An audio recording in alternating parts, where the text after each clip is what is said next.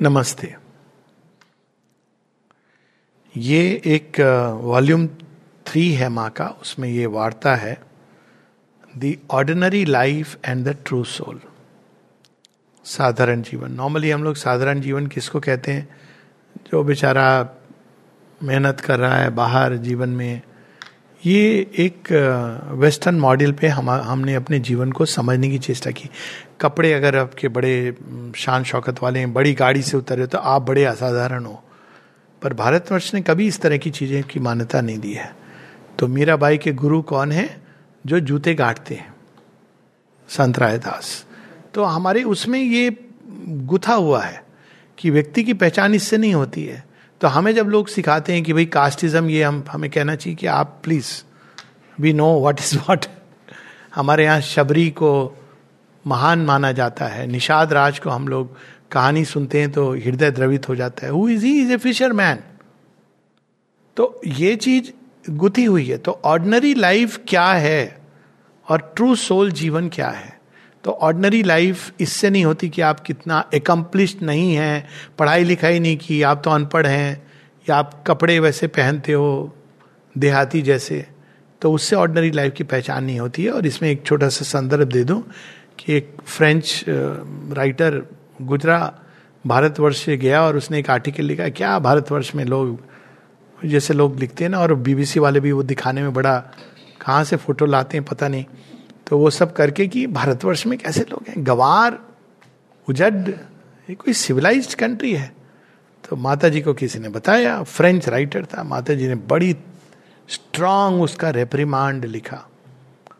कहती हैं कि उसने ये लिखा कि ये देश, लोग कहते हैं कि इस पर आशा रखनी चाहिए, यहां पर इतना स्पिरिचुअलिटी है जो विश्व को बचा सकती है, ये देश जहां पे रोड भी ठीक से नहीं है, जहां लोग भोजन भी खाने को ठीक से नहीं मिलता है। तो माता जी उस समय ये लिख रही हैं। अब तो खैर काफी चीजें बदली, बदलनी भी चाहिए, हर लेवल पर बदलनी चाहिए। अर्थ ये नहीं कि हमको ऐसे रहना चाहिए, लेकिन माता जी कहती हैं कि अपने प्राइड से, एरोगेंस से, प्रेजुडिसेस से, ओपिनियनों में बंधा हुआ ये व्यक्ति वहां से निकल गया जहां इसको भगवान के दर्शन हो सकते थे, उस भगवान के जो संसार को बदल सकते हैं। और आगे मां बताती हैं कि वह नहीं जानता, अपने अज्ञान, विमूढ़ता और अंधता में वह नहीं जानता कि भारत का एक अनपढ़ किसान यूरोप के एक पढ़े लिखे संभ्रांत व्यक्ति से कहीं अधिक अपने अंतस में डेवलप्ड है, विकसित है। और माँ ने दोनों जगह देखी है, तो वो एक बड़ी ऑथेंटिक, मतलब यहाँ भी वो रही हैं हर कठिनाई में, यूरोप में रही हैं, जापान देखी, यूरोप का भी हब फ्रांस, तो यहाँ पर अब इन दोनों का वर्णन करती माँ। The ordinary life is a round of various desires and greeds. जो कामनाओं के चारों तरफ, ये होता है असल कोलू का बैल, घूम रहा है। और लालच, हर तरह के लालच होते हैं, धन का लालच, रुतबे का लालच, नाम कमाने का, शोहरत कमाने का लालच, और घर हो जाएं, एक कोठी से दिल नहीं भरा, 2 हो जाएं, 3 हो जाए, और बड़ी हो जाए, और बड़ी कार हो जाए। तो ये जो जीवन है, माँ कहती है वो साधारण जीवन है। यहाँ पे स्टार्ट्स विद, कहते हैं ना छक्के, सिक्सर से स्टार्ट करना। The ordinary life is a round of various desires and greeds. यहाँ ये नहीं कह रही कि धन मत कमाओ या राजा मत, नहीं, लेकिन उसके लिए जीवन नहीं जीना चाहिए, वो तुम्हारे जीवन का लक्ष्य नहीं है। यदि धन आता है उसका सदुपयोग करना, यदि आपको ऐश्वर्य आता है तो उसको भगवान की कृपा समझ करके उसका भी सदुपयोग करना, यदि आपको राजा के सिंहासन पे बैठाया गया है तो आप एक अच्छा न्यायप्रिय धर्मनिष्ठ राजा बनना, ये ठीक है, लेकिन उसके लिए होड़, प्रतिस्पर्धा, जीवन का लक्ष्य बनाना, यह नहीं होना चाहिए। As long as one is preoccupied with them, there can be no lasting progress. कहती प्रगति की चाह छोड़ दो जब तक ये दिमाग इसी में घूम रहा है, चल रहा है। A way out of the round must be discovered. ये साधारण जीवन है, इसमें व्यक्ति आता है, जीता है, चला जाता है। आज लोग बड़ा अप्रिशिएट करते हैं, बड़ा धन है, बड़ा ये है, लेकिन हर एक धनी व्यक्ति से ज्यादा धन वाला कोई होता है, उससे भी ज्यादा धन वाला, फिर कहते हैं फोर्ब्स लिस्ट में नाम आ जाए, उसके बाद आप देखते हो जब तक नाम आया तब तक आपके बच्चों ने आपका परित्याग कर दिया, आपके डॉक्टर के बिल बढ़ रहे हैं। तो ये एक, लेकिन उसमें आदमी घूमता रहता है पूरे जीवन उसको मेंटेन करने के लिए। जैसे फास्ट लेन में जब फास्ट कार आप दौड़ाते हो तो आप लेन से अलग नहीं आ सकते, ये आपकी समस्या हो जाती है, यू विल बी हिट। तो आप उसी में फिर आदी भी हो गए हो, तो एक स्टैंड एंड स्टेयर वो चीज खत्म हो जाती है। तो वहां कह रही हैं कोई तो मार्ग होगा, ढूंढना चाहिए हमको इससे बाहर निकलने के लिए। फिर मां कहती हैं take as an instance that commonest preoccupation of ordinary life, the constant thinking by people of what they will eat and when they will eat and whether they are eating enough. अब इसमें दोनों चीजें हैं, यहां केवल इसकी बात नहीं कर रही हैं। what they will eat मतलब क्या क्या कहते हैं उसको, लज्जतदार स्वादिष्ट भोजन, यहां इसकी भी हो रही है। मैं तो केवल ऑर्गेनिक खाऊंगा, कहाँ मिलेगा, आज मेरा तो व्रत उपवास है, मैं तो केवल वो वाली चीज ये ऑक्यूपेशन है। पूरे जन्माष्टमी के दिन लोगों का ध्यान इसमें रहता है कि शाम को क्या बनेगा। अब बेचारे कृष्ण जी बैक सीट में बैठे हुए कहते होंगे यार ऐसे कैसे तुम लोग मेरा जन्म है, तुमको इसकी पड़ी है कि तुम शाम को सिंगाड़े का हलवा खाओगे या सेंधा नमक के, मतलब इस तरह की वो सारा दिन सोचना दोपहर को क्या बनेगा, शाम को। कभी कभी आनंद मजा भी आता है, अम्यूजिंग है लाइफ बड़ी। आश्रम के सामने किसी ने अचानक पूछा मुझसे कि यहाँ अच्छा रेस्टोरेंट कहाँ मिलेगा। हाँ, मुझे तो आश्चर्य हुआ कि ये अच्छी बात है, ये क्या पूछ रहा है। तो मैं मजाक के मूड में था, मैंने कहा कौन सा खाना चाहिए, कोरियन, चाइनीज या वियतनामीज। तो बोला नहीं, नॉर्थ इंडियन। वो जो नॉर्थ इंडिया के जो लोग होते हैं ना, उनका घूम फिर के वहीं आ जाते हैं, हमको नॉर्थ इंडियन। मैंने कहा जाओ गणेश में जा करके खा लो वहां नॉर्थ। मुझे बहुत हंसी आ रही थी कि कहाँ की बाहर का व्यक्ति है, यहाँ आकर के वो ये पूछ रहा है कि अच्छा खाना कहाँ मिलेगा। लोग आते हैं पौंडीचेरी आके कि अच्छा वहां बस नॉर्थ इंडियन खाना नहीं मिलता। अरे तुम इतने दूर आए हो, पूरे जीवन तुमने यही सब खाया है, कुछ दिन थोड़ा ये भी स्वाद ले लो। तो ये सारा जो घूमता रहता है दिमाग में। तब माँ कहती है to conquer the greed for food and equanimity in the being must be develop such that you are perfectly indifferent towards food. अब ये इनडिफरेंस क्या है, भोजन के प्रति तुम आसक्त नहीं हो। अब अनासक्त का क्या अर्थ है, माँ बता रही है if food is given you, you eat it, if not it does not worry you in the least. Above all, you do not keep thinking about food.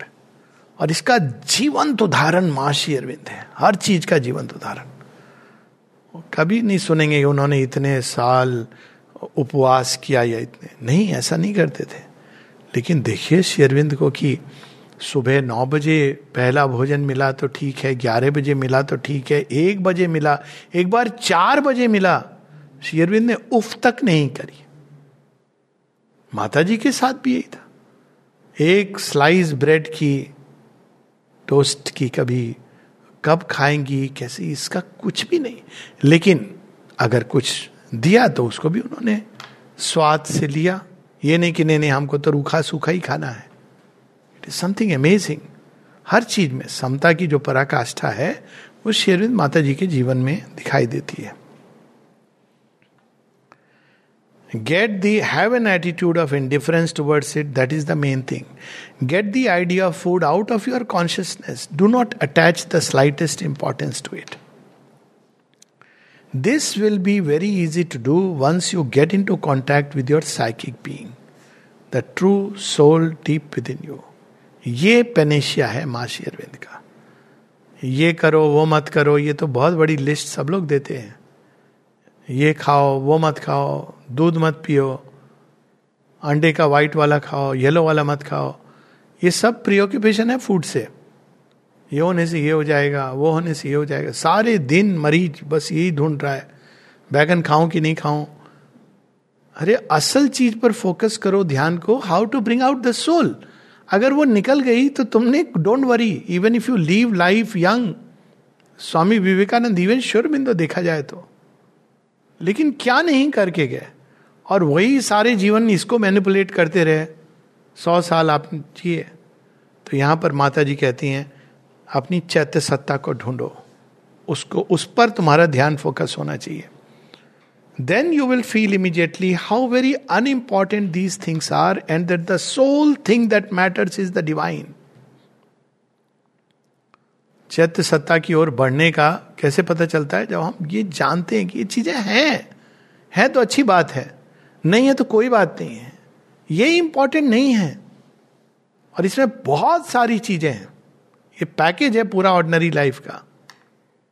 कौन से कपड़े पहने, कैसे पहने, मैं कैसा लग रहा हूं, मैं कैसी लग रही हूं, दूसरे वाले ने मुझे अप्रिशिएट किया नहीं किया, भोजन क्या मिलेगा, कैसे मिलेगा, उसने मेरे साथ ये व्यवहार किया, उसने ऐसा नहीं किया, ये पूरा माइंड इसमें घूमता रहता है।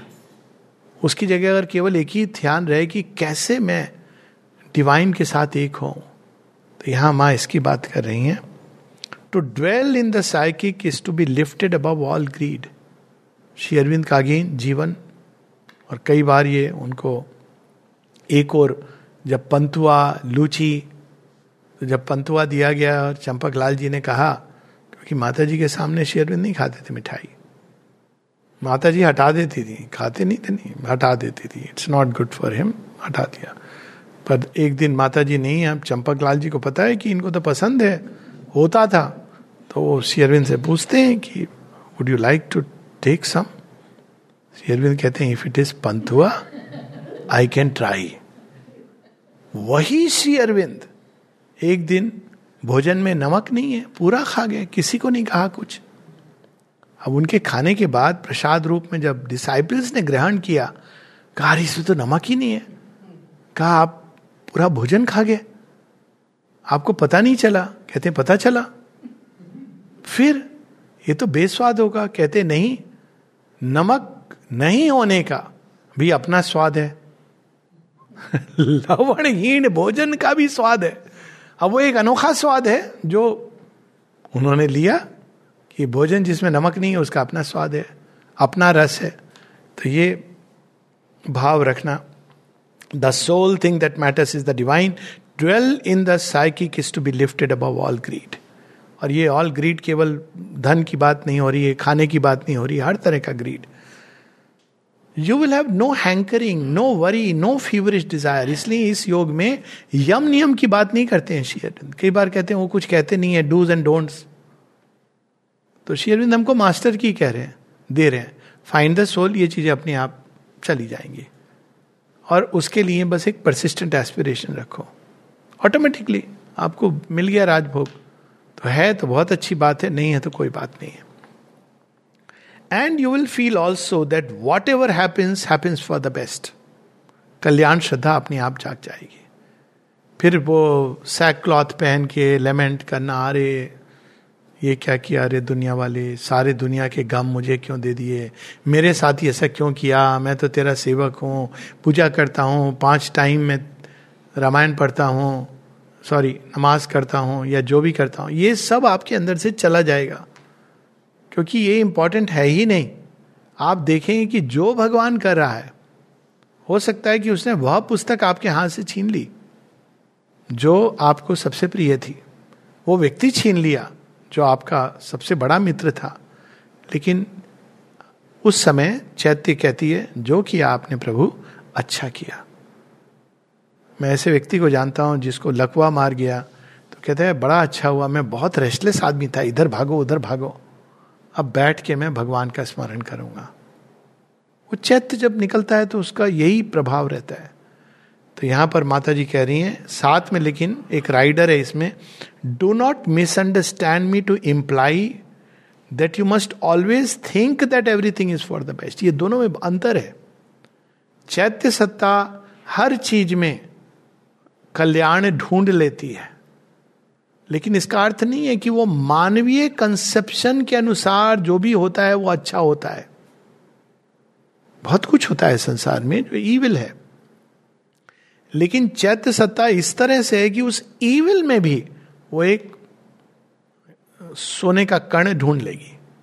जैसे श्री अरविंद जेल में जब जाते हैं तो उसमें से ढूंढ लेते हो, कहीं पर वो ये ढूंढ लेगी कि ये मेरी एंड्योरेंस की एक्सरसाइज है, ये मेरी श्रद्धा की परीक्षा है, कुछ ना कुछ वो ढूंढ लेगी उसके अंदर कि मुझे इसके द्वार से भगवान ले जा रहे हैं, अभी मुझे नहीं पता चल रहा है लेकिन मुझे पता चल जाएगा। और ये कल्याण श्रद्धा उसके अंदर सदैव रहेगी।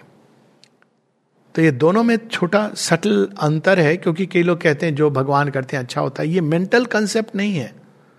मेंटल कंसेप्शन से अगर आप चलेंगे तो बड़े, माइक जे कहती है you will land up in the lap of the hostile forces, की जो हो रहा है अच्छा हो रहा है, बेस्ट नहीं है, लेकिन चैत्य उसमें बेस्ट निकाल लेता है। ये अद्भुत बात है चैत्य की। वो उस हंस की तरह है कि आप जितना भी पानी डाल लो वो दूध का कण उसमें से एक्सट्रैक्ट कर लेगा। Everything is not for the best so long as you are in the ordinary consciousness. You may be misled into utterly wrong channels when you are not in the right state of consciousness. हो सकता है कि कुछ कई चीजें आपको विभ्रांत कर रही हैं, ल्योर कर रही हैं, और आपको लग रहा है वाह भगवान की देखो बड़ी कृपा है।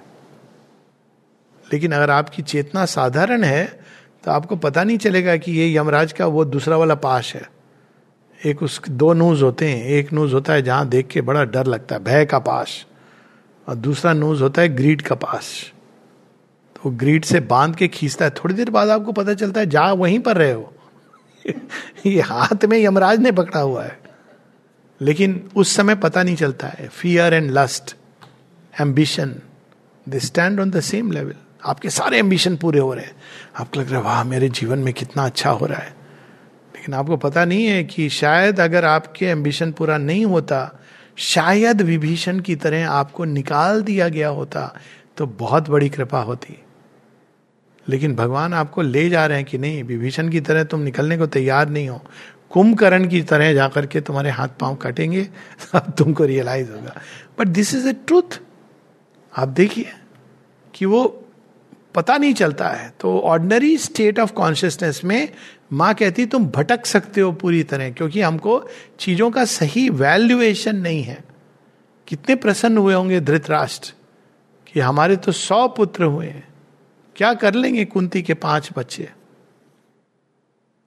और वो भी पता नहीं जंगल से आए हुए। They must have felt jubilant. 100 बच्चे तो 100 शतपुत्रवती भवा, लेकिन नॉट रियलाइजिंग कि यही तुम्हारे पूरे कुरु साम्राज्य को विनाश की ओर ले जाएंगे। तो ये हमारे जो इवैल्यूएशन होते हैं मन के, तो माँ ये कहती है कि जब तक चैत्य सत्ता नहीं निकलती तब तक हमारे इवोल्यूशन सारे टेम्पररी हैं। माइंड करता है जज, लेकिन वी मस्ट नो कि ये कोई परमानेंट एब्सोल्यूट वैल्यू नहीं है इसकी। Everything is not for the best so long as you are in the ordinary consciousness. You may be misled into utterly wrong channels, but once you are poised in the psychic and have made your self-offering to the divine, all that happens will happen for the best. तो main चीज कह रही हैं भगवान को अपना समर्पण करो, अपनी सारी डेस्टिनी, अपने जीवन को उनके चरणों में डाल दो, फिर जो तुम्हारे साथ होगा। लेकिन यहां भी वो स्पष्ट कर रही हैं, इसको मानवीय दृष्टि से मूल्यांकन नहीं करना चाहिए। फिर जो तुम्हारे साथ होगा निश्चित रूप से कल्याणकारी, मंगलमय होगा, तुम्हारी प्रगति के लिए होगा, तुम्हें भगवान के पास शीघ्र ले जाने के लिए होगा, जैसे विभीषण के साथ हुआ। अब ये तो हम नहीं कह सकते जैसे विभीषण के साथ हुआ सबके साथ हो, कहानियों में कहते थे ना, लेकिन देखिए विभीषण के साथ अब उस समय कोई मूल्यांकन करता तो क्या कहता, इतना बड़ा राम भक्त, देखा क्या हुआ, भाई ने मार डाला, तुझे भेज दिया, खो दिया ना तूने, सोने का घर अपना खो दिया ना तूने, सारी अशरफियां जो रावण देता था। अरे क्या कहने की जरूरत थी एडवाइस देने की। प्रैक्टिकल माइंडेड व्यक्ति तो यही कहता, तुझे तो ध्यान देता है ना, तो भी राजकुमार तो है ही, सभा में अच्छे से बैठता है, खूब सोने की अशरफियां देता है, तो चुपचाप भगवान का भजन करता। अब देखा लेकिन भगवान के भजन किया तूने, क्या हुआ। विभीषण कहेगा भगवान का भजन किया इसीलिए भगवान ने मेरी वे बेड़ियां तोड़ डाली, परिवार से अटैचमेंट की जो मैं नहीं तोड़ पाया। उन्होंने रावण के मुख से भगवान ने कहलवा दिया, जो मैं ना कह सका कि भैया आपसे दूर रहने में ही मेरी भलाई है। तो इस तरह से जब चैत्य सत्ता की ओर, नेचुरली विभीषण डेफिनेटली, जो राम राम नाम सुन के हनुमान जी चले जाते हैं, तो he was very developed seeking the divine. तो उसी सेंस में कि जब हम चैत्य सत्ता से जुड़ना चाहते हैं, भगवान को सब कुछ देते हैं, तब जो होता है वो सर्वोत्तम होता है। For everything however disguised, अब यहां पे मां स्पष्ट कर रही है, हो सकता है इमीडिएटली देखोगे तो तुम्हें नहीं समझ आएगा। डिस्गाइज्ड, वो एक ऐसा बाना पहन के चीजें आ सकती हैं जो आपको लगे कि ये तो अच्छा नहीं हुआ, लेकिन वो अच्छा है। For everything however disguised will be a definite divine response to you. क्योंकि भगवान ने आपके कॉन्सेक्रेशन को, आपकी ऑफरिंग को सीरियसली ले लिया है, तो अब वो आपके और भगवान के बीच में कोई चीज अगर परमानेंट अवरोध बन के खड़ी हो रही है तो वो नहीं रहने देंगे। और साथ ही वह सब करेंगे जो आपको शीघ्र अतिशीघ्र उनके साथ जोड़ेगा। आपको हो सकता है अच्छा लगे, बुरा लगे, या बाहरी मन को हो सकता है लोग बोलें कि इस पर तो इतनी बड़ी विपदा आ गई, लेकिन जो चैत्य की तरफ बढ़ रहा है, जो ईश्वर निष्ठ है, वो जानता है कि यह भगवान की कृपा है और अहेतु की कृपा है। नमस्ते।